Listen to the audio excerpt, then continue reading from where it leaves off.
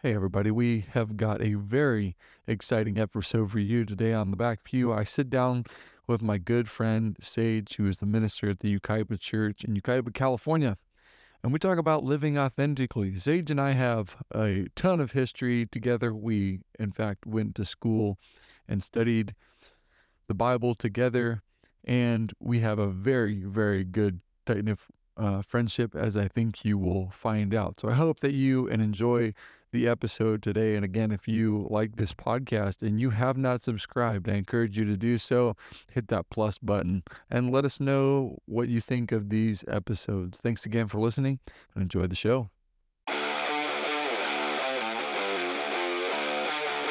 All of these things were very good, right? From a distance, right? Looking at the temple from a distance, they were doing all of the correct animal sacrifices, but upon further inspection, as you got closer to it, it really wasn't bearing the fruit that God wanted or God desired, right? It wasn't doing what God designed it to do. So, whenever I think about authenticity, it's almost as if there should be a level of transparency about both the good and the bad, right? They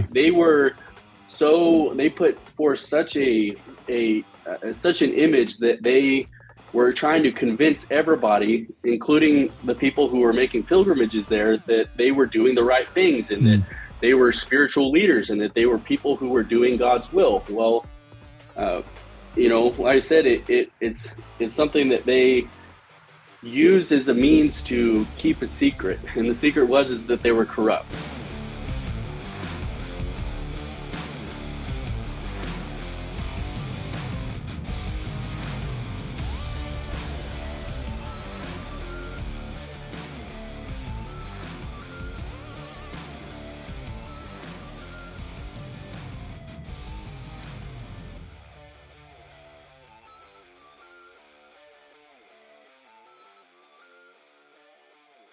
That means the mixer goes through the. Yep, that's rad. Cool. That's dope. Yeah, it's great that it works. That's your introduction.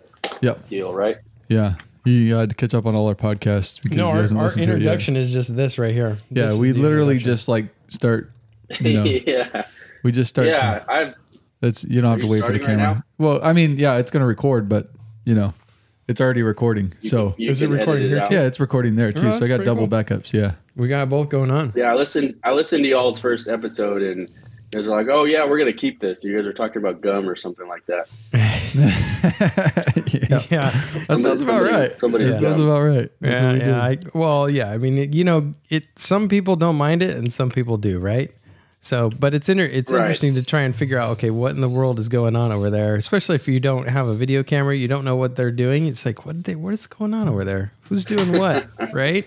So, I mean, I feel like I'm a little bit behind. So you were able to figure out who I am a little bit. I think it'd be kind of cool to hear a little bit about your story, if you don't mind, before we jump into things, if that's cool with Nick. Yep. Yeah. I mean, we don't have a lot of time. I know a lot about him already. Well, that's I know his fair. whole life story. Yeah, sure. I'm just kidding.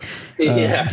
Well, Nick and I talk pretty regularly. We go back a number of years, and Nick and I have always kind of been able to relate to each other on some level because we kind of have a similar story. We were converted about the same time in 2013, right? Yeah. Yep. We were both baptized in 2013. We both got married roughly around the same time. I think you got a year on me. Right around the same time. Yeah. A little bit different, but you're a whole lot smarter than me too. But Nick and I, like I said, we go back a ways, and we've stayed in really good touch since school. It's one of those things where I don't think, and Nick, tell me if I'm wrong, but I don't think that if when we were in school, if you were to pick one or two or three people that you're going to stay in touch with the most, that I would have been your first choice. I don't know. No, not at all. Well, yeah. Yeah. We got always connected. That's a very interesting statement to say. I don't know if I go around saying, well, I don't know if you would have actually. I mean, we hung out a lot. We had a lot in common, Well, so, but it's mutual in the sense that, like I said, Nick and I think very differently. And I think typically we tend to gravitate towards people that we are more alike because it's just makes the relationship easier, I guess. Mm-hmm. But Nick and I, even though we see a lot of things from different perspectives, it seems as though we've, it's almost like now we complete each other in a way. We talk about things, and oh wow, yeah, it's a weird sort of relationship. Yeah, I don't know if I need to be jealous or just avoid it altogether. I mean, he is one of. I mean, how often do we? I mean, we talk like what, maybe at least minimum once a week. For a long time, it was like that. And then you had a third kid, and then yeah, I'd say there's times then where he took we talk a month more off. than others, but I'd say on average at least once a week for a couple 3 hours. Yeah, we talk about life and ministry and all these kinds of things, but I think and what heresy. we appreciate about each other is that, yeah, exactly. we talk about a lot of controversial things, and I think one thing we found in each other is that we're just both after the truth, and we're both after what's going to work in ministry, and we both always circle back to our love for people. And it's one of those things where because we think so differently, we can really help each other grow, I think, in a way that, like I said, if we just thought the same way, then it just wouldn't be that challenging, and it wouldn't be something that produces growth in both of us. So I think we've always just kind of stayed in touch in that way. Yeah, like a thought provoking, right? You can't just wander around. I'll pitch somebody stuff at who him. just agrees all the time, right? I mean, I'll pitch stuff at him that I would never say to anybody else. Maybe to you because you're a little bit of a heretic too. But nobody really cares what you think. Well, that's very true. I mean, that's fine though. I mean, I think everybody has to have that ability to think on their own. And if everybody thought the same way or didn't do research on their own, they wouldn't have their own thoughts on things, right? So, well, I like to talk to people that are really open-minded, and I feel like Sage is one of those people. He's very open-minded. He's very, he likes to think about things. We disagree on some stuff, but I mean, it's nothing. It's nuanced stuff.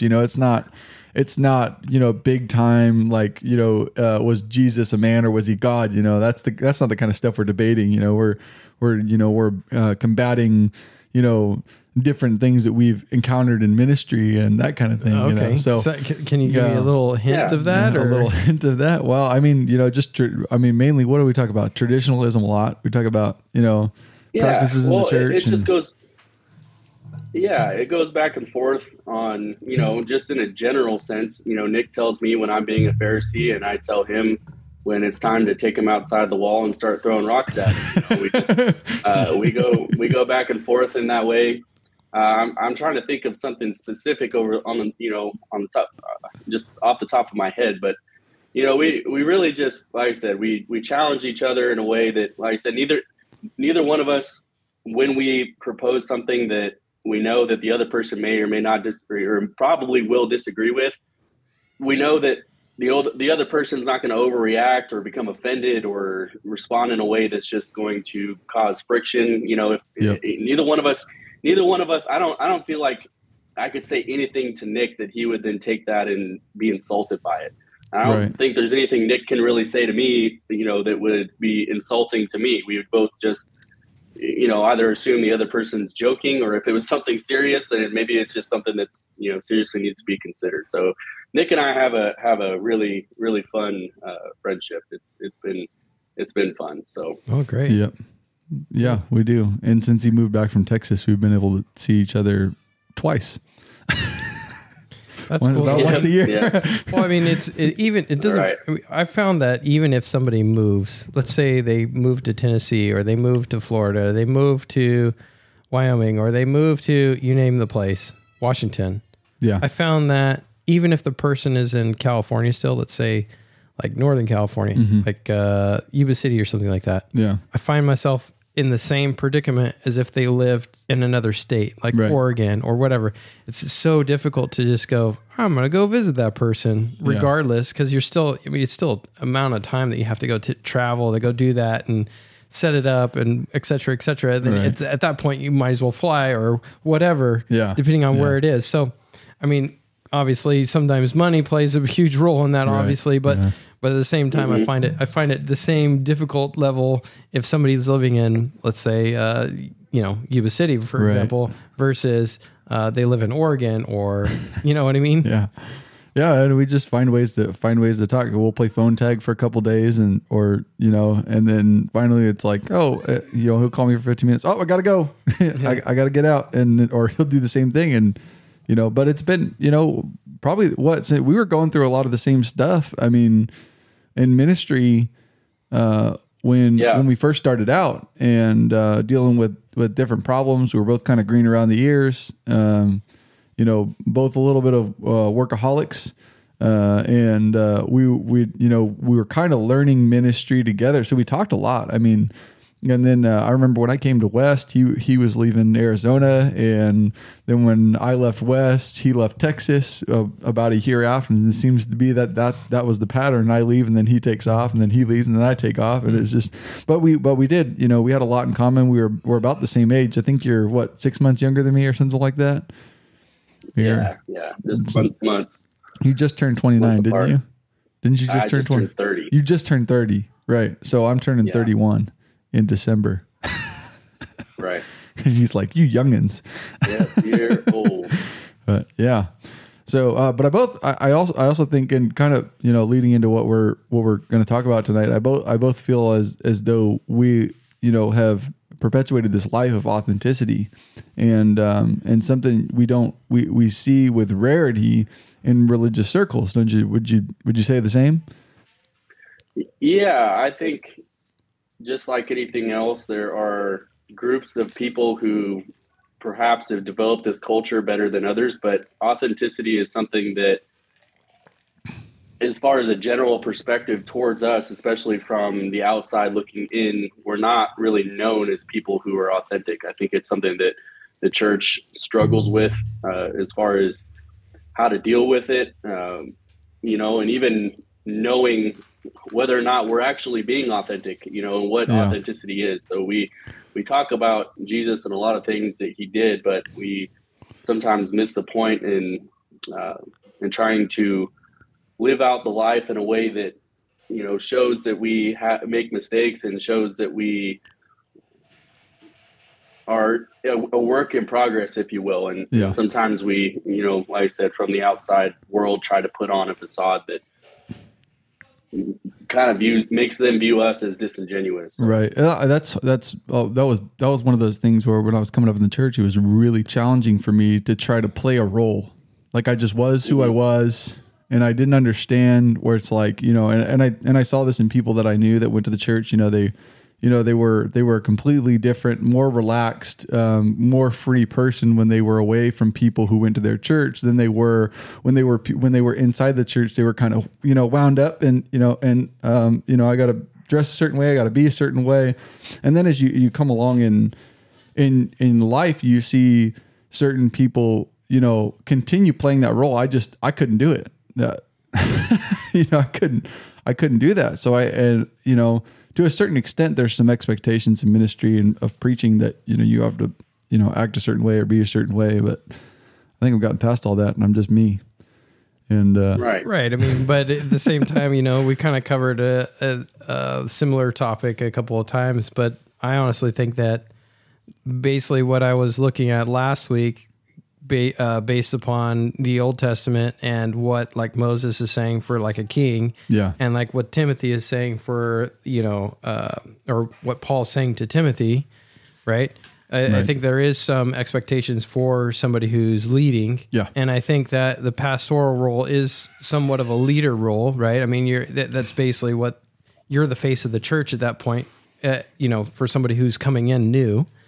I mean, I do think there's some of that, but yeah, to your point, you can't be disingenuous.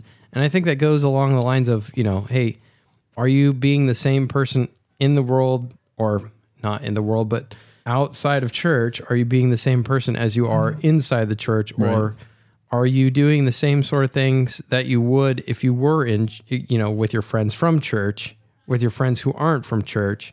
Or maybe you don't have friends that are outside of that. So it it's almost like a two-faced kind of a thing when you get down to it. If you're being one way and then trying to be another, but then you're not really trying, right? So it goes to somebody's heart. Are they actually trying or not? And I can't judge that. I can't look at a person's heart. Right.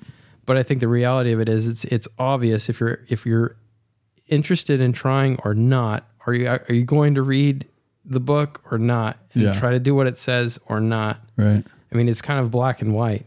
Yep. So one of the things that I try to do when I'm getting to the core or the bottom of what it is that we're looking at, which is authenticity at this point, is to look at the opposite and kind of work my way back. So one of the words that stands out to me, or that first comes to my mind when I think of authenticity as far as the antithesis of it, is the word hypocrite, right? Jesus uses that word a lot in the Gospels, and primarily he's referring to his own people, right? The Jewish leadership at that time. And that word literally refers to an actor of sorts, right? It's actually a word that didn't have negative connotations in its everyday use. It's something that over time or in certain contexts would have those negative connotations, but it basically meant somebody who was pretending, right? Right. I mean, it goes back to the Colosseum, right, where they would use masks over their face, and that was what that basically meant, was you were putting on a mask and being something different. Yeah, and really, if we boil that down to its simplest elements, it's having something going on the outside that's not what's going on the inside. Because an actor, when they appear to be distraught, or they appear to be happy, or they appear to be one way or the other, that's not really what's going on the inside. Right. So you're pretending, you're playing a role, you're doing something that is not. It's intended to convince other people of something that you are something you're not. Yeah, something that you're not.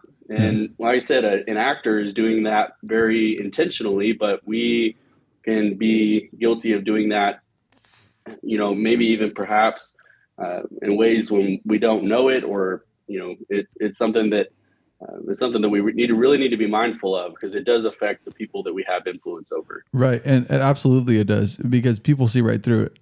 I mean, they, anybody you're encountering, you're talking to, you're discussing with, who's not a believer. I mean, that does play a significant role in the influence that you have, and maybe even over their decision to become a Christian. Because if there's somebody who's like, well, I want to do this, but I know I'm not going to be perfect. I want to do this, but I know that I'm not at first, I'm not going to be successful at it. And then you have this expectation that boils up. And so this is what I boil it down to, that certain expectations create inauthentic behavior, right? Certain expectations, right? So like when you come into the church, there's this expectation of, you are this way, you act this way, you say these things, you do these types of things, but you're not accustomed to that as somebody who has lived outside.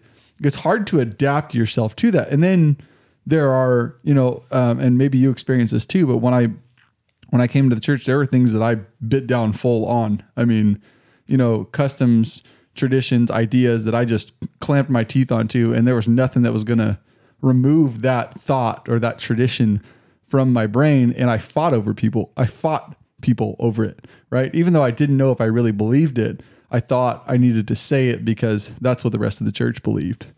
Mm-hmm. Yep. We in the church a lot of times have difficulty when it comes to understanding exactly the way that people on the outside perceive us. And when we face certain pressures and it kind of controls our actions in a way, or we make actions based on what other people think of us, it can put us in a position where like I said, we're not trying to communicate the truth about ourselves. We're not trying to communicate, get across in a way that, like I said, is just truthful, right? So we put up these walls, we put up these barriers, and perhaps even, like I said, with a little bit of deception, lead people to believe something that's just not true about ourselves, about what we believe in, and all those things, right? Right. And I liked your point on hypocrisy, because I think that was something that I had forgotten over a period of time, that, it's this idea of a pretender, right? Like, I like, and like I said, I always had trouble doing that, like pretending, something. I am a terrible actor. And this. I'll say what and I have this I honestly this problem, like a lot of people are, right? Like foot and mouth syndrome. You got that? Yeah, I got that problem. I think everybody has. I think that's a male genetic problem, right? Yeah, typically for males. Foot and mouth syndrome. And then whenever you're out in the world, it's obvious, right? Right. And that's kind of the point. Is like, you can't be one thing and do another, because you'll just instantly put your foot in your mouth. Yeah. Yeah. So, and that's where people start to see through that facade, that fade. So let me ask this question, because I think it's, I think it applies to this. And it's a point that I often think about when, I'm watching behaviors, or I'm looking inward. I have to ask myself, if I'm doing something, who am I trying to please? Right? Like, who are you trying to please? Are you trying to please appeal to somebody's eyesight, appeal to somebody's mindset? Or are you trying to please God? Mm-hmm. So, one of the stories that always comes to my mind, or parables really, that always comes to my mind when we talk about authenticity, is the parable of the fig tree, right? And just follow me for a second.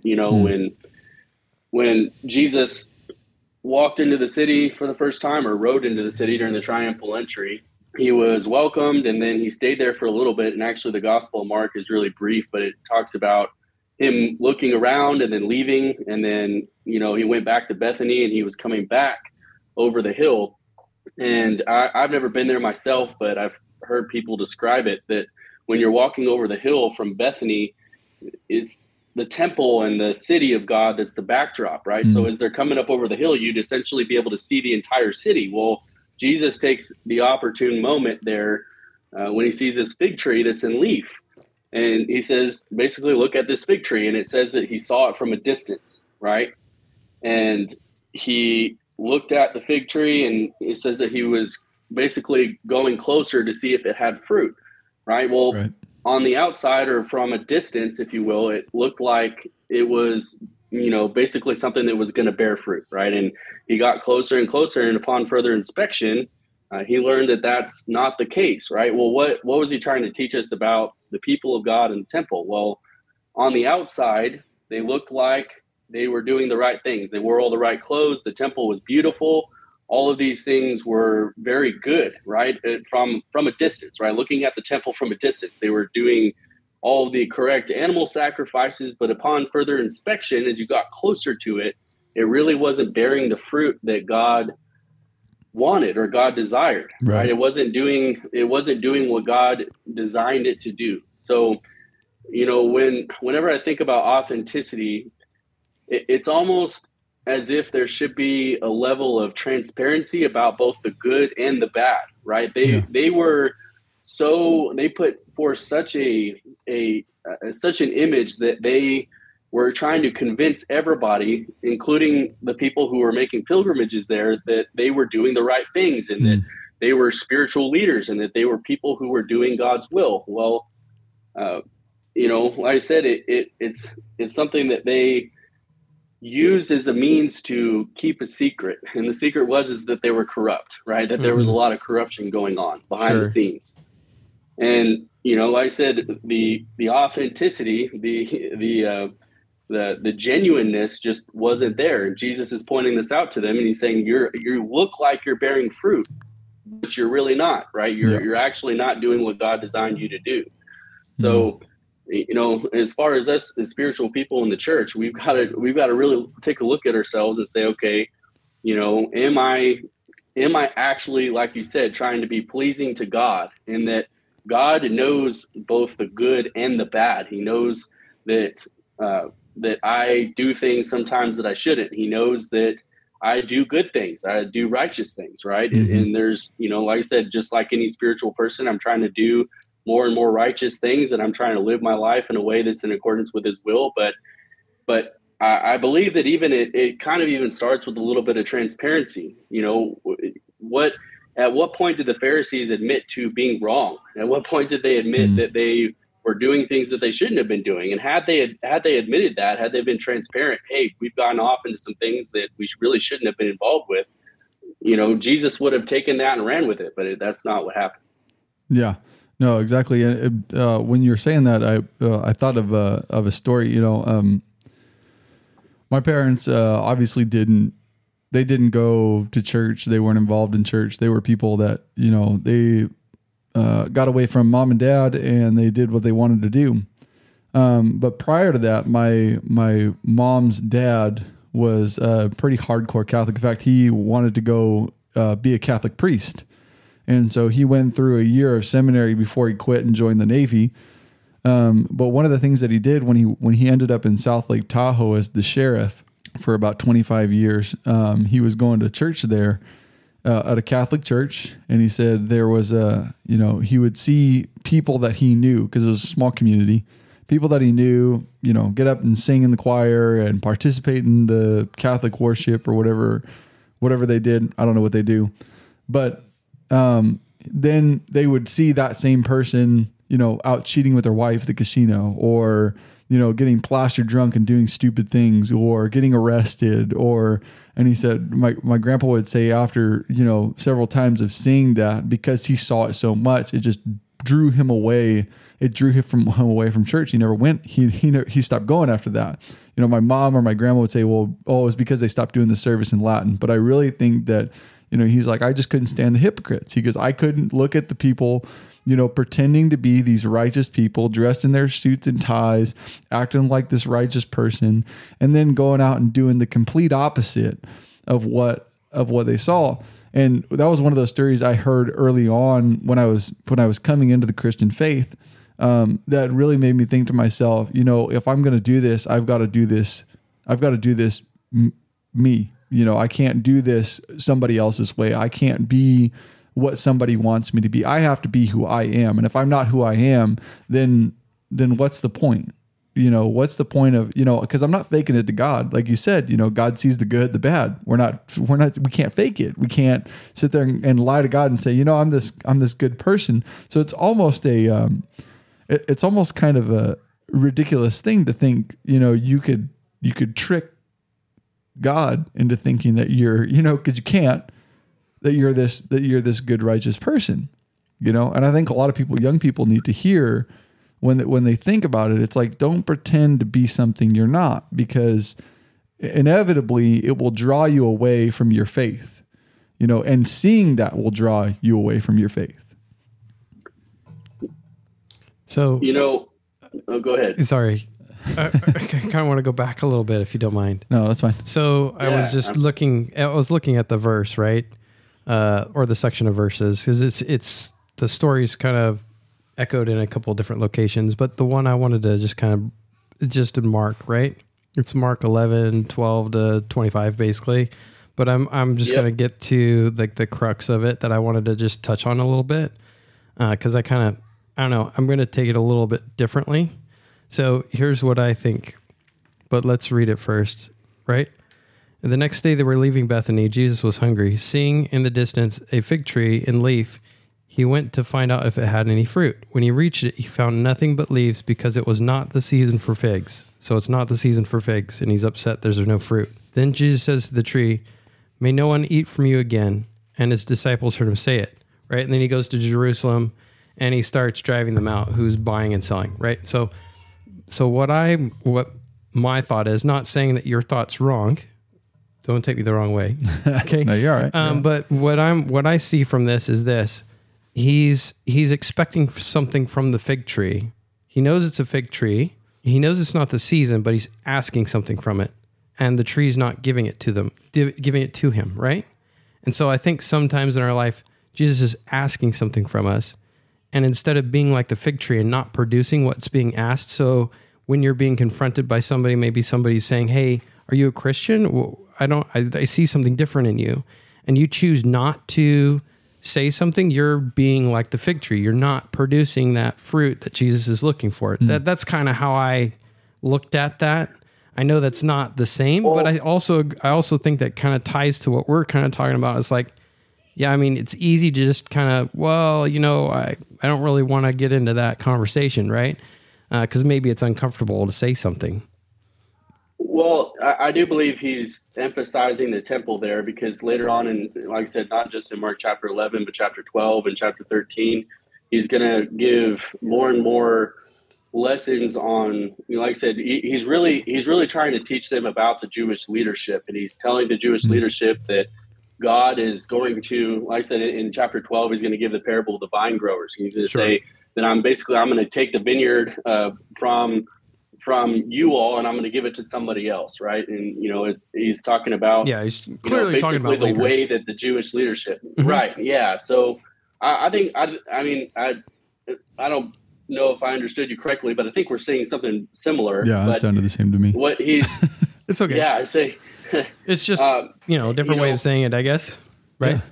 But yeah, so he's coming upon the temple, and he's looking at them, and he's basically like, yeah, of course he's asking something from them, in the sense that he expects that people who are doing things involved with the temple to bear fruit, right? That God designed the temple to bear fruit in a certain way, and they're supposed to be the household of prayer. They're supposed to be those who are leading people down a spiritual path.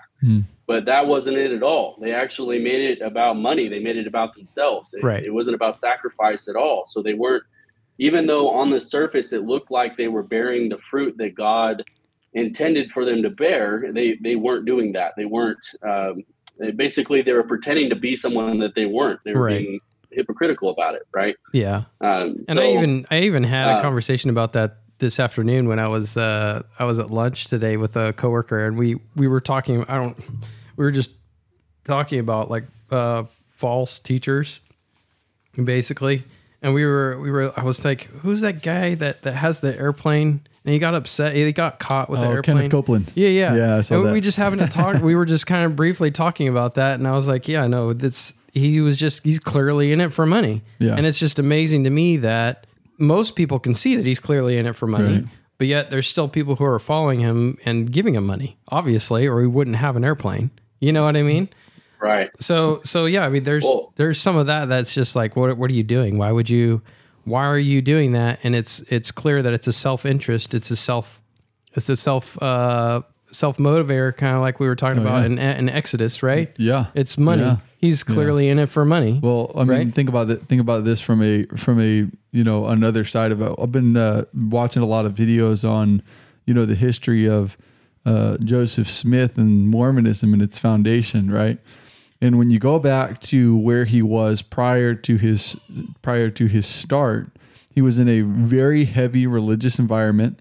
He was a treasure hunter. Him and his dad were treasure hunters, and they would treasure hunt by looking into a hat with a seer stone in it, and then take these people on these big journeys. The guy was a masterful storyteller. I mean, when you think about it, I mean, to deceive that many people, he had to have been a genius. I mean, he had to have been somebody who was just had this masterful ability at manipulating multiple people. Now, whether or not he was genuine, I have no idea. Well, I mean, I almost think that some people that have a lie that they've started have to believe it themselves as well, right? Mm-hmm. Or else you can't get other people to believe it with you.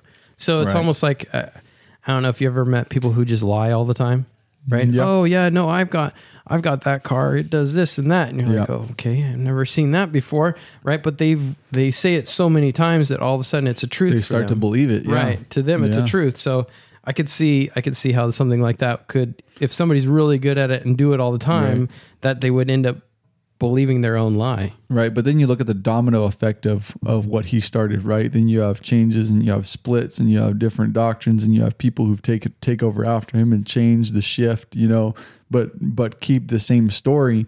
And you go, okay, like how could you look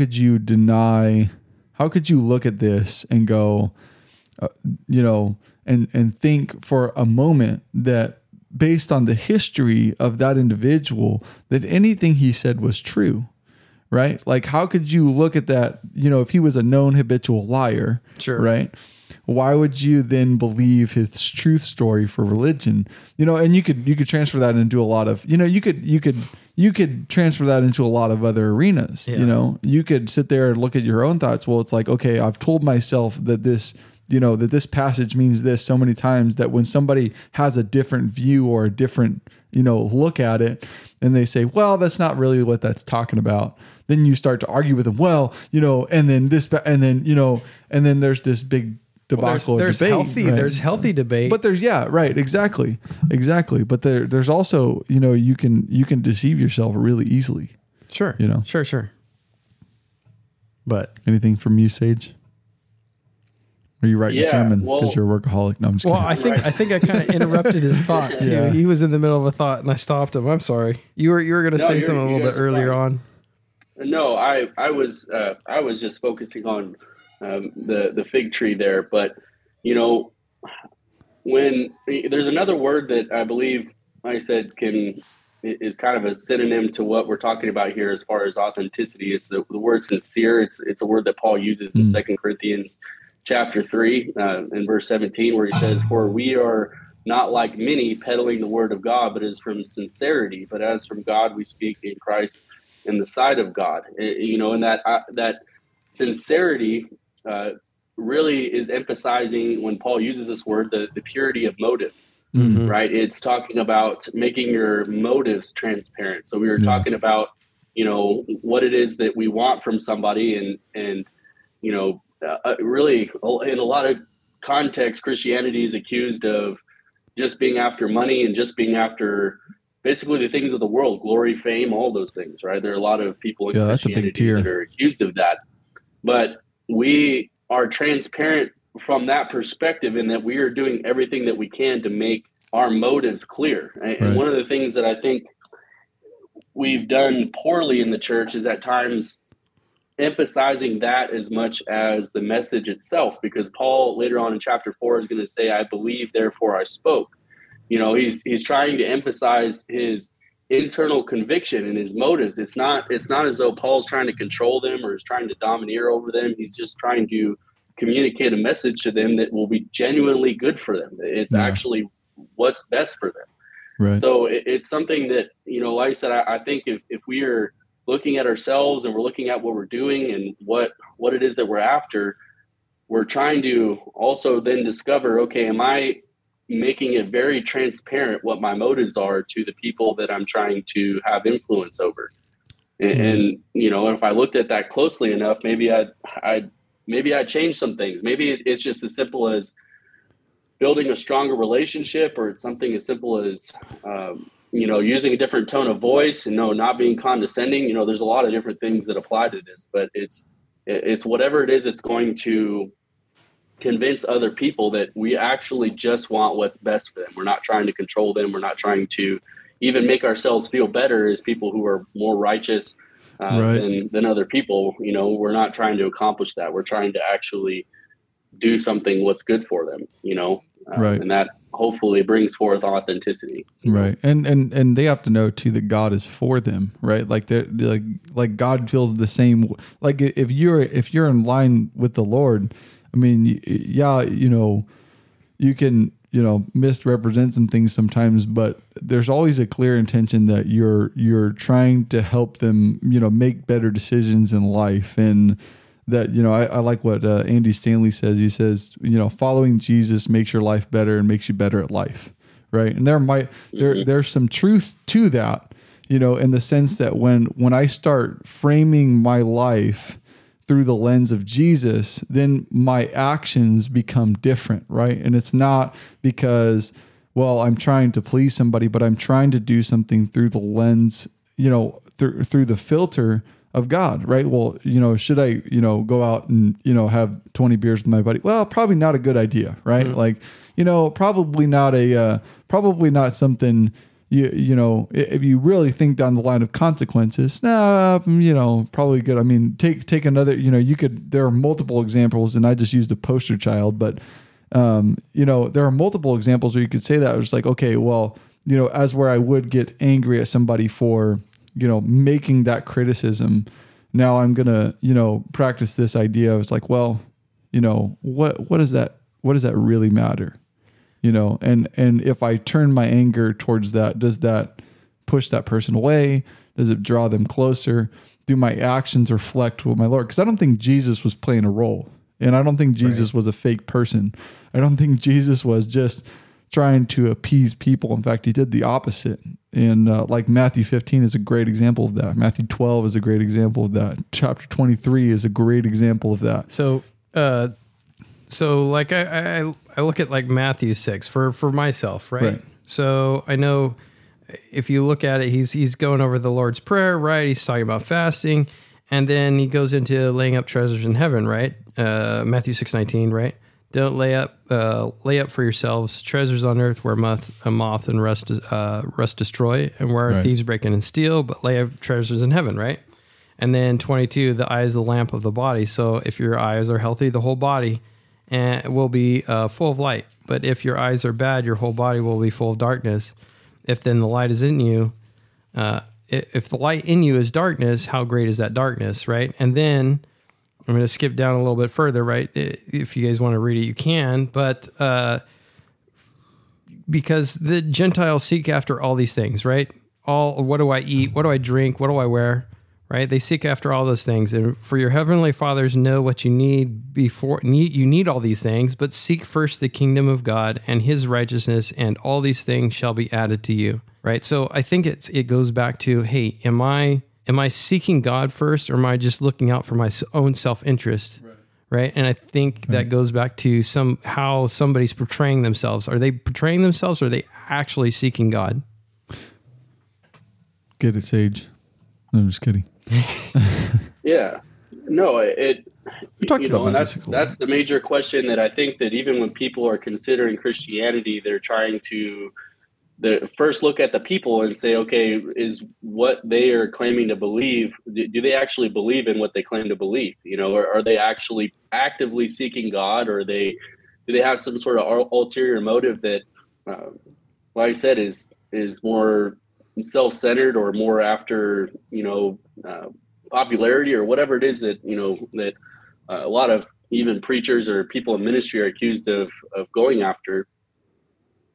But, when people look at that and they question, okay, are the Christians that I come in contact with authentic? Do they actually believe it? Because I think that's probably one of the first steps that people go towards when they're considering it for themselves. Because, of course, if the people who are investing their lives in it and are proclaiming the message don't actually believe it, and they're not actively pursuing, like you said, the kingdom of God first, and they're still putting their faith in material things, and they're still treating, worldly things the same way that the world does, and going about everything the same way that the world does, and that doesn't come across as, I actually believe the message and what, what it is that I'm trying to get others to believe in. And I think that, like I said, people looking at us that's probably going to be the first thing that they look at before they even consider the gospel message a lot of times. For sure. Oh yeah. Yeah. And maybe that's a good segue into the kind of this idea is what role does authenticity of a Christian play in the influence of evangelism? I know we've kind of been covering that, but maybe that's a good way to cover that idea. Well, that makes sense? Yeah. Well, yeah. I think if you're not genuine about it, I think to others it's pretty obvious, right? Right. Because it's not like you were saying earlier. People have the issue of putting your foot in your mouth, right? Yep. So even if you did, let's say, catch somebody and you convince him to go to church with you, and he goes to church with you, and then he sees you out on the street. Are you doing the same thing you were when you were convincing him to go to church, or are you just playing a game? Yeah. Right? Because you're wanting to look a certain way for certain people. Right. Right. And you're not seeking first. Mm-hmm. But that's just kind of falling back on what I said earlier. But I mean, yeah, I think anybody who's doing that, is you're basically becoming a false teacher at that point. Right. Right. Does your beliefs match your actions? Does your life line up with the message that you're preaching? I think is a big one, and we can't fall victim to this idea of buying into a certain set of expectations that don't even really line up with the scriptures to begin with. And Sage and I have talked about a few of these issues too, where, there are these poster children of sin, right? What are the poster children, Sage? Drinking, smoking, cussing. Yeah. And that's what everybody goes to, how do I know somebody's really an authentic Christian? Well, okay, if they stub their toe, if they have a beer, if they, smoke a cigarette, but like, really, does that define somebody's authenticity as a Christian? Well, I really think we've brought this level of criticism and scrutiny upon ourselves that really we just can't live up to. We're not supposed to be able to live up to it, right? Right. Well, but the thing is that we also the way that we bring the message to the world and tell other people about it, and of course, as we build relationships, hoping to share those things, we portray that, basically, that we are then above actually being criticized or actually doing something wrong. So if someone looks at me and they actually see that I'm still dealing with something as a Christian, that I'm working through something, and perhaps there's an area where I need growth, I can't reveal that to them. And it's almost as if, because like I said, those things are going to make themselves known anyway, usually, as we spend time with people, but yeah. I'm portraying to them like I don't have any of those things. So it's like we bring this level of like I said, if people, because here's the reality, people are going to see me sin out in the world, like I said, hopefully not regularly, hopefully I'm working on it, but I don't think it's as much as far as how, portraying authenticity, whether or not I sin, because I still do sin. That's the reality, and all Christians sin. But what do I do when I'm wrong? Do I admit to being wrong? If I went out and had a good time with my friends, and I succumbed to the temptation of getting drunk, and that person that I was with knew that I'm a Christian, and they say to me, what, you got really drunk last night. What, you're a Christian. Do you think that's right? Do you think that's okay? And I say, I can get defensive and basically, kind of try to push it off or shove it down or say, oh, don't tell anybody or don't say anything to anybody and come at it from that way. Or I can say, you know what? I really messed up. I did something wrong last night. I shouldn't have done that.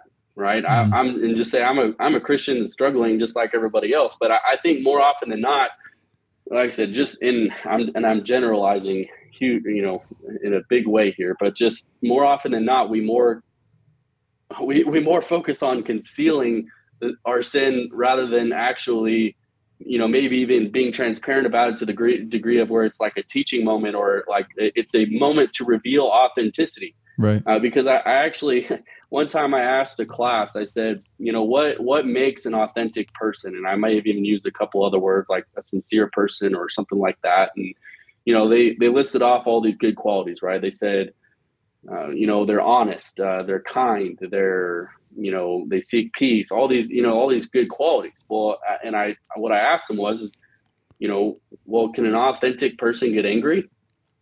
And they kind of looked at me funny, like, well, no, that was their tendency to say no, or their natural response, I guess, because when you think about someone who's authentic, that's a positive thing. You're someone who's always kind, someone who's always this, someone who's always that. Well, an authentic person can be someone who struggles with anger, who struggles with debauchery, who struggles with all of these things, right? But what makes them authentic is what they do when they make those mistakes. Yeah. Are they focusing on just trying to conceal them and basically portray themselves as someone who doesn't struggle with those things?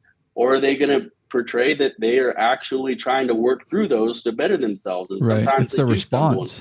It's the response. Yeah, it's the response. Exactly. Right. And because if I'm someone who's disingenuous, then I'm going to, like I said, I'm not trying to portray the truth about myself that I actually struggle with sin.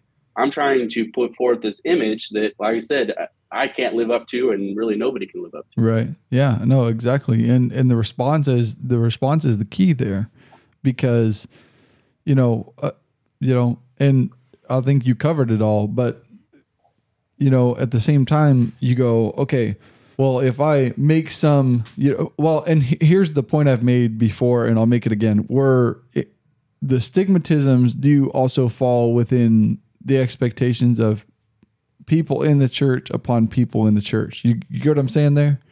So like there's a certain status quo that an individual is expected to keep, whatever that is, we won't list them all.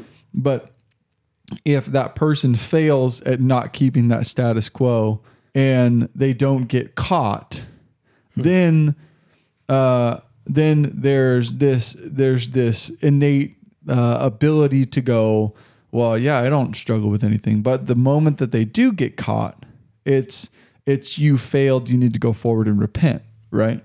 The expectation of the church comes along this line. So, well, we assume you didn't repent for what you did, so we want to make you repent for what you did, sure. Right? Like it's this idea that we're not allowed to fail in public, right? We're only allowed to fail in private, right? And because of the expectations that surround the church, somebody who's authentic is like, we talked about our relationship at the beginning, but I love our relationship because I'll tell you things some things I fail with that I can't even tell my wife, things I fail at that, I wouldn't tell an elder because I'm afraid of the repercussions. But I also have learned in that when I do express those things, you get confessions from people that you normally would get confessions from. So at the same time, the authenticity of going, yeah, I failed at this, makes somebody go, yeah, I failed at that too. And it creates this area where it's like, okay, now we're allowed to fail together. Now we're allowed to go, yes, I've made mistakes. Yes, I'm not perfect. Yes, let's create this environment of confession where it goes, and confession and accountability.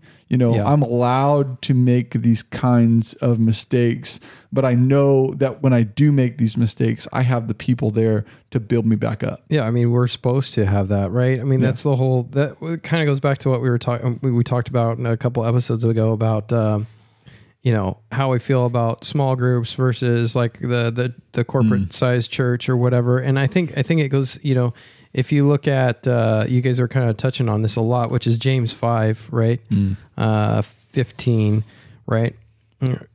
Anyways, it gets into, 15 and 16, right? Therefore, confess your sins to one another, pray for one another that you may be healed. The prayer of the righteous person is great power as it is working, right? Elijah was a man with nature like ours, and he prayed and he stopped it rain. Yeah. Right. So I think it's important to be able to confess to one another what's going on, but it might not be in a corporate setting. It might be in a setting like what you're just saying, like you calling Sage. Yeah. Right. Because you're both technically like brothers in Christ. Right.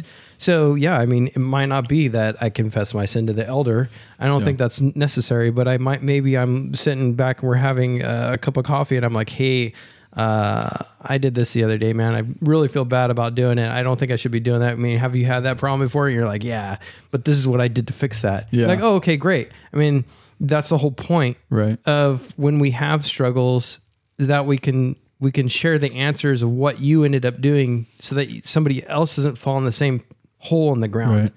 Right. And so I think as the church, we get to the point where we're not sharing the fact that I already got out of that hole that you fell in, and I'm not going to help you out, right? Because I don't know that you fell in because we're too busy not putting in a facade that we're trying to be perfect when we're supposed to be not perfect, right? Yeah. And so I think that's one of the struggles of even non-believers coming in. It's just unauthentic because you're putting on a facade of saying, I'm basically trying to say I'm perfect when you're not. Yeah. Right. Yeah. So, and I'm not saying that happens at the church we go to, but I'm just saying that it's clear that there's a lot of those issues that go on. But the reality of it is when you have a smaller group, it's easier to have those conversations. Right. Yeah. No, it absolutely is. And that's what we were talking about with small groups is like, you really get to know people. You really get to get past the small talk of corporate worship. And I'm not saying there's anything wrong with corporate worship, but you know how I feel about this age, that you really get to know people in the trenches, right? You really get to know people when you're sitting next to them and you're able, and your focus is how can I build this person up? I need to be in a place, where I have this opportunity to remind people that we're not perfect, that we do struggle, that we are trying to get somewhere, but that the purpose of this is to get there. The purpose of us doing something like a small group and intermingling and putting the emphasis, not so much on Bible study, but an emphasis of fellowship, I think binds us, even more, where we can go, all right, look, I'm not afraid to tell you where I've been or what I've done. I'm not afraid to tell you what's going on in my life. I'm not afraid to tell you. And like I said, Sage and I had that relationship, and you have that relationship with Matt too in school, where you were able to just tell him things because you knew he wasn't going to slash you over the head for mistakes you made and things you did wrong. And, I and this is where it changed for me when I looked at the verse in James 5:15 and 16. I had been doing this traditional thing where I'd offer, you offer the invitation, right? Here, believe, repent, confess. If you need to get baptized, get baptized. If you need to come forward and confess sin, come forward and confess sin. But I changed that because what I wanted the outcome to be was not for somebody to come and sit on the front pew, but for somebody to find that person that they were able to confess their shortcomings with, and be able to tell them, hey, look, I made this mistake. I need help. I have this issue. I want to fix it, but I can't do it by myself, because that was an area in the church that we didn't have. The expectation was, especially in older times, was, well, if you sinned, you knew you sinned, nobody had to call you out on it. You just went forward and repented when the preacher offered the invitation. It's kind of like a Catholic at that point. At that point, right? You're coming forward, and as a Catholic, you're going and you're saying your Hail Marys or whatever it is. Yeah. I'm not Catholic, but I know that's what takes place, right? Yeah. I've sinned. I need to go on Friday or Thursday, and I go and I tell the priest, and I'm good to go, right? And I don't think that's the right way about it. I think it's more of a, hey, you need to be having conversations and life lessons learned. Right. Hey guys, I made a mistake. Don't make the same mistake I did. Let me help you out if you're making that mistake. Yep. Right. Because I figured out a way out of that. And to kind of summarize all these things that we're talking about as far as how it affects other people, is that when people are not going to view us as authentic if they think we have something to hide, right? Yep. Either about ourselves or about our religious beliefs, like I said, our devotion to Christ.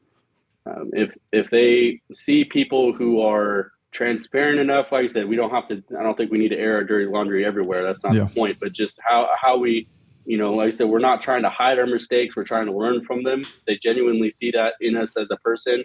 I'm not trying to hide anything about who Christ is or, the message that I preach or what I believe in. I'm just trying to seek the truth about those things as well. And people are going to see us, like I said, more authentically. And like I said, when we do make mistakes, people are going to see that we're just genuinely people who are imperfect trying to do better. Yeah, I think transparency is a good word for that, though. I think that's maybe more so what we should have focused on is transparency in Christianity, Yeah. If I suspect someone is not being authentic, the question that's going through my mind is, what are they trying to hide? Yeah. Are they trying? What ulterior motive are they trying to hide? What is it that they really want from me? What are they trying to prove? What are they lying to me about? Right? Yeah. What are they trying to prove? Mm-hmm. And like I said, it all goes back to that idea of authenticity. Really needs some level of transparency about just who you are as a person. Because when I think about people that immediately come off as sincere, come off as genuine.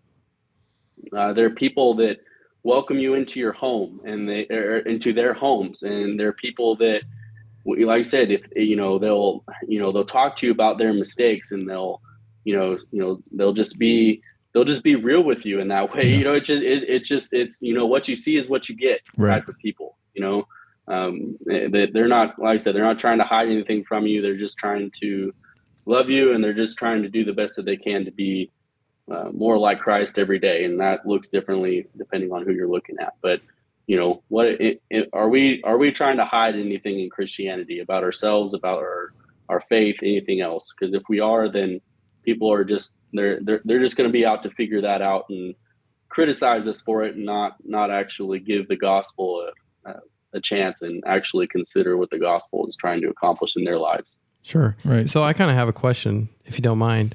So you guys have both been doing like preaching and stuff like that for a while now. Mm-hmm. I wouldn't say a long while, but a while. But I haven't done. But here's my question, right? If with this topic being discussed, how many times have you come across someone who's being disingenuous? And secondly, what did you do about that? Because I mean, obviously, me not being in that role, I don't usually get into those situations. It's usually like, hey, buddy, I know what you're doing. Knock it off, right? Yeah. Which is different from my perspective as a member versus somebody who's in a leadership role. So, if you wouldn't mind, if you have dealt with that situation without exposing what it was, maybe kind of running through the thought process of what you guys did, if you had that experience. Well, in my experiences, just purely coming at it from a full-time ministry perspective, going to somewhere new, the people that you question first, or that I question first anyway, are those people that almost immediately try to put you in your place in a sense, like where it's like it immediately becomes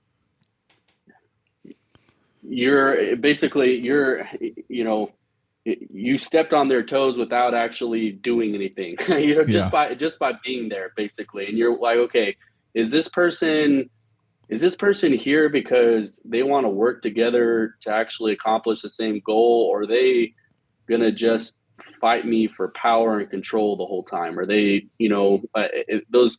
And I feel like in any given congregation, those kinds of people make themselves known very quickly, because like I said, they want to, like I said, it just given, assuming that they are actually not revealing themselves truthfully and are actually hiding something and hiding their true motives, they're gonna, like I said, they're gonna try to come and put you in your place, and they're gonna try to basically, show you their chops, I guess. And for me personally in ministry, that's something that always sticks out to me as a red flag. And and honestly, in my ministry, I have questioned in certain interactions whether or not I came off that way, whether or not I actually, if I was intimidated by somebody, or, like I said, there's been times in my ministry, if I'm speaking honestly, that where I wasn't after God's goal and pleasing him. I just wanted to show somebody, basically how well studied I am, or, I basically put them in their place, in this sense. And so, at that point, I'm not being authentic. Right. So I mean, Paul talks about basically discussing or not rebuking or talking to your brother, with like one or two witnesses for different types of things, right? And I think disingenuousness of a person, I think, could be one of those things. I'm not certain. But, I mean, with that being said, I mean, you kind of brought up, okay, well, someone who's just basically like a peacock, right? Yeah. Trying to show their feathers so that you're afraid of them. To it's kind of a power play, I guess. I don't know. I'm just throwing that out there, right? This is kind of what it sounded like to me. Yeah. But so what did you do about it? I mean, how do you feel about confronting those people, or do you just leave it be? Well, like I said, I immediately, and like I said, not in every case have I done this well, but I think authenticity, a lot of times, we say this about pride, we say this about a number of different characteristics that, it's like bad breath. Everybody in the room knows it except you, right? Yeah. So I immediately tried to question myself, like, did I bring this on? Did I do something that brought this on? Am I being authentic, or am I trying to basically establish myself as the leader of this congregation? And, I honestly, like I said, if I think of myself as dealing with the situation well, I try to check myself first, and then just take it patiently. I try to overemphasize not humility and like wearing a humble button, but I try, if I come across somebody that I don't know whether or not they're being genuine, I will immediately try to go to the other side where I say, hey, I really, this is not a strength of mine in ministry, or this is an area where I need help. Like, could you help me with this or something like that? I try to, almost, I don't want to say put them on a pedestal, but like try to build them up, because really that's what they're looking for, right? If they're actually after power, or they're after things, like I said, and being, they're not being authentic in that way, then if you almost, like I said, show that you're not a threat to them, I guess, in a sense, then a lot of times they'll come back down to your level and maybe even evaluate things from their own perspective. Because like I said, I try to lead by example and examining myself, right? And I try to make that transparent, right? I'm not out to be, the leader of the congregation that makes all the decisions and that, everybody listens to and, just does what I say and those kinds of things. I'm just somebody who's trying to work alongside you. I'm just trying to help you do your job better, or more effectively, or, I'm just trying to work side by side, for the same goal that you are. So I just look for ways in that relationship to accomplish that. And like I said, it's looked differently throughout the years, but usually taking a more humble approach usually is effective in my experiences. Well, you're a better man than me, because typically I try to avoid people like that. If I see through it, I just kind of like, and typically people who are disingenuous or inauthentic or in that way, I don't try to go and please them, because that's what they're looking for, right? Like that's not my job. My job is not to please you. My job is to please God. Okay. And I do agree with, the immediate thing that you said you did was you self-reflected, right? Yeah. Like you said, you put the criticism back on yourself and said, okay, what brought this on? Yeah. Am I drawing this out? I do that too. And I do that too in a way where it's like, okay, what benefit, if I try to do things this way, what benefit is it to me and what benefit is it to the kingdom? And typically it's not people that I deal with. I haven't dealt with anybody like that in church, but I've dealt with other preachers that are like that. I've dealt with other, other ministers. No, I'm not their friends. I don't, I don't talk to them. I don't do it on purpose. I don't, hey buddy, I don't like what you did there. And it depends on who it is. If it's Sage, I call him out, Yeah. You're just going to tell him, hey, Sage. So we're going to start throwing stones real quick. So if you wouldn't mind, just step outside and we'll just take care of it real quick. Really quickly. But outside the wall. Yeah. Outside the wall. Yeah, for sure. For sure. Just like Jesus going to put me on a cross too, or what? No, I'm just kidding. Probably not. You don't need to do that. I think we could get in trouble for firing squad. I'm good for that. That's a little bit quicker. No, but typically I just try to, because what I found is that they are seeking conflict. I want you to bow down to my position, and I'm not willing to do that. I'm not willing to bow down and try to please somebody in that way, because I don't think it would be being me. I think people are allowed to have differences of opinion. I think people are allowed to have conflict. I think people are allowed to debate things, but I also think that God expects us to be peaceable, but not in the way of like, I have to agree with everything you say type of thing. Right. So typically I don't, if I find that in somebody, I just don't, talk to them. I focus on the people that are authentic and are transparent and do want to work towards learning and growing. But I've never dealt with that in a church. So, this is another good example where Nick and I complete each other, because like I said, I think that this is like I said, in my ministry, I try to look at it as an opportunity, in the sense where I'm actually trying to,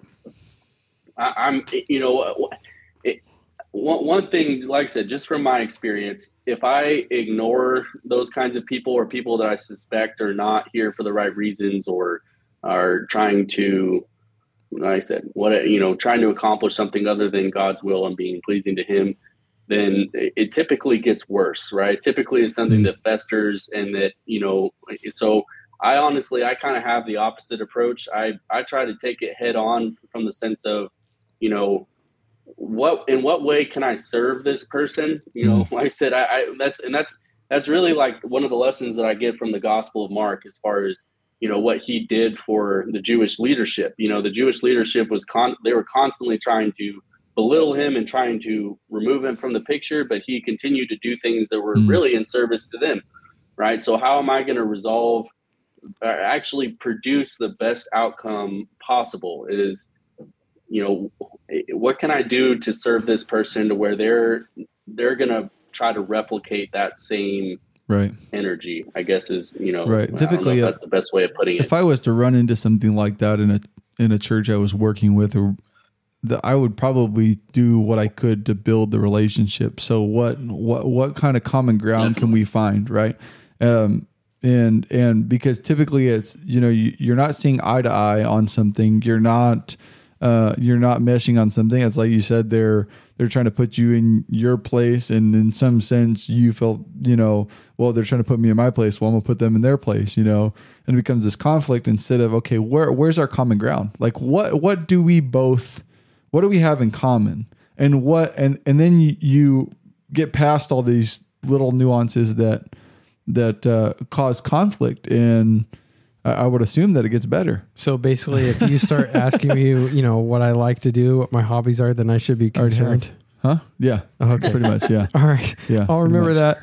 If Nick asks me what I like to do for fun, I need to be careful. I got something going on I did wrong. Right. And people have to want the relationship too. You know, I mean, you know, they have there might just be a disconnect. They might see you as a threat for one reason or another, because, you know, maybe they see you're where they want to be, you know, or you're in, you know, there's something there that they see that they feel threatened by. And, you know, I would assume, and what I found in other cases is that it's insecurity a lot of times, you know, in themselves. Right.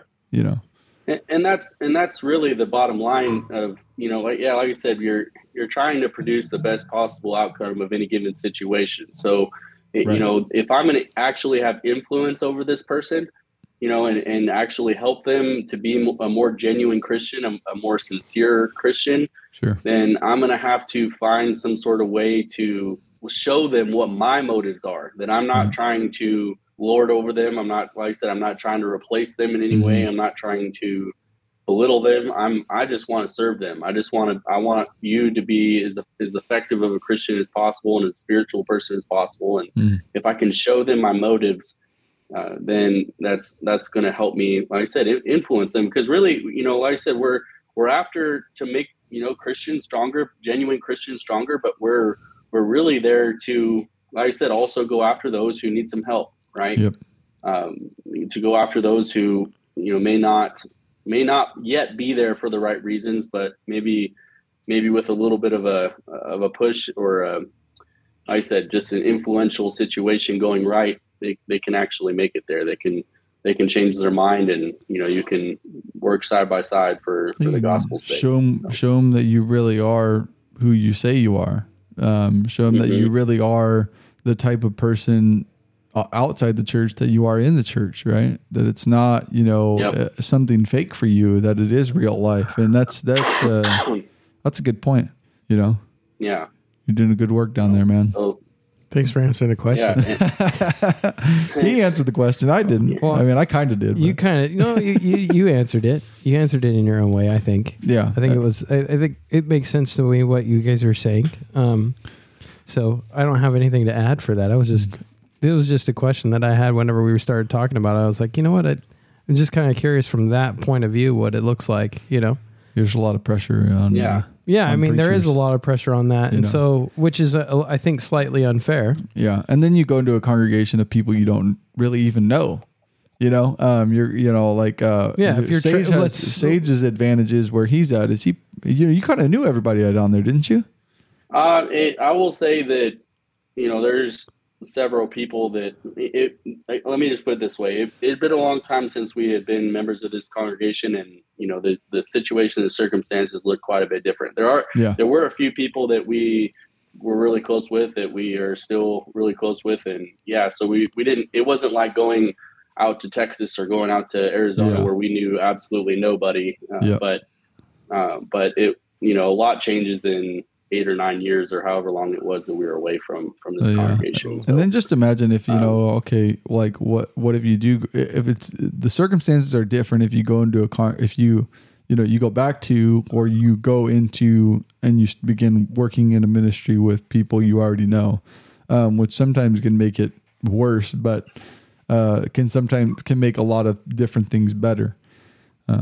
Right. But as just like any other Christian, you're fighting for that credibility, and you recognize that credibility is going to strongly impact everything that you try to do for that congregation. So especially with the people who may not be there for the right reasons, you really got to, like I said, give them an example of what an authentic Christian looks like. Yep. And like I said, that doesn't mean that you're without flaw. It means that you handle you can say that you are wrong. You can handle situations in a way that is above reproach. You can go about things in a way that, like I said, just is not what a typical worldly response is. And I think that goes a long way with people.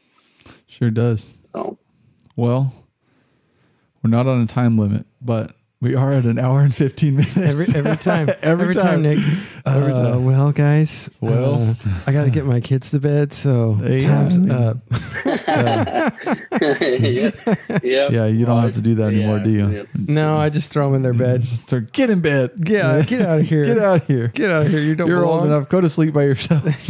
Yeah, not really. You still deal with it. Yeah. I don't think it goes away until they're like teenagers is my assumption, but who knows? Who knows? Yeah. It's okay. Well, I'm sure people know. I just don't. Not yet. I'm sure I'll learn.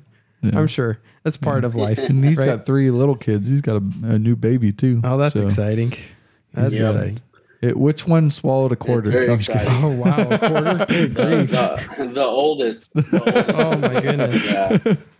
Yeah. I swallowed a stick once. Yeah, good grief. A quarter. That sounds painful. Yeah. It was, we went to the ER, and, the ER tech showed us a picture of it. And so it made it down into the stomach, which is what you want to happen. So everything was okay. Just, it's just one of those things where, when you're preparing for Wednesday night Bible class, you just don't expect your wife to call and tell you, you're sitting there trying to study for Bible class. And then the next minute you're like, got to get somebody because, I need to go to the ER. Yeah. Not going to happen today, guys. That's the life of having young kids, I guess. Yeah, for sure. Well, cool. Thank you so much, Sage. I apprate it. Yeah, man. It's good having you on. Thank you guys. I appreciate everything you guys said. And, I've listened to several of y'all's episodes. I still have a couple that I need to get to, a couple of the more recent ones, but like I said, these kinds of talks, I think, is what is going to hopefully draw more people to the church. So it's a good work that y'all are doing. I appreciate y'all doing it. Yeah. That's the goal. I mean, the whole goal is just to try and get more people thinking, more people reading, right? Doing some more research, and then coming to Christ, and then coming to the church or whatever. I mean, it's just I think it's one way to talk about God that I don't know if a lot of people are doing it this way. I'm not certain. I mean, I don't search for people that are doing podcasts like that, I guess. But I think it's a different way of doing it, and want to take advantage of that. I mean, it's a great media, and it's a good. I enjoy the topic, obviously, right? I mean, it's the one Bible study that never ends. Yeah, that's true. Mm-hmm. So yep, absolutely. That's for sure, man. Well, thanks again for coming on, and we will try to get you on here again at some point. Yeah, that'd be great. And because we're doing this thing where we're trying to grab different preachers from different areas and trying to get different perspectives on life and things like that, and reach our community with it. So thanks for. If you don't have me back on in the next 6 months or so, I'll take the hit. First and last. No, First. no, I appreciate you. Yeah. If it's not within 6 months, I know that you guys didn't like me. Yeah. We'll ask a poll. So go ahead in the comments below. Tell us how Sage did. Yeah, 1 to 10. 1 to 10. You talk. Well, it's okay. I'll start my own podcast and not invite you guys. Oh, that's fair. That's fair. Oh man, I'm offended already. Yeah. I thought we were friends, man. Not anymore. Not anymore. That's it. Not It's over. anymore. That was it. You know, that'd be great if you started a podcast. Hopefully we get more people to do that. I mean, it's just about reaching people, right? I mean, that's the whole goal. Yep, because you can get more people to Yep. listen to a podcast than you can to get in your church building. Kind of sometimes, you know. Well, I mean, I hope that. I hope that's not true, but I hope it's true at the same time. I mean, the whole the idea is to get people. I think, in my opinion, right, is to get people interested enough in the topic to go, where did he get that thought from? Why did he get there? Yeah, Maybe I should read it. Yeah. Right. I mean, because to me, I mean, I think that's the hardest thing about most people in the church nowadays is that they haven't read it. right. Right. Or maybe they just read the Gospels and they didn't even touch the Old Testament. Right. And it's like, there's a whole story. There's a complete story that's woven from old to new that you just missed out if you didn't read the whole thing. Yeah. And there's a lot of points of views that cross over. But anyway, that's just my take on why I think this was a good idea to try and do is just to get people interested. Yeah, thank you for funding it, by the way. I'm kidding. Yeah. No, it was good. Well, I enjoy it every week, man. I look forward to it. So again, thanks for coming on with us, man. And for those of you listening, you can follow us on Instagram. You can look us up on Facebook, and you can listen to this episode whenever you want. Make sure you smash that subscribe button. You know, like the YouTubers. Yeah, you smash that like and subscribe. And Like and subscribe. Yeah, like and subscribe. But that's all I got for you. Authentic And podcasting. Yep, authentic podcasting. Authentic podcasting for sure. For sure. There you go. There's your podcast age. Anyways, we'll see you on the back pew. Pew pew pew. Hey again. Hope you enjoyed that episode of the back pew. That is number 10 in the books. Again, you can let us know what you think and what you liked and what you don't like on our Instagram. And feel free to leave us a review. Thanks again for listening. And we'll see you next week on the back pew.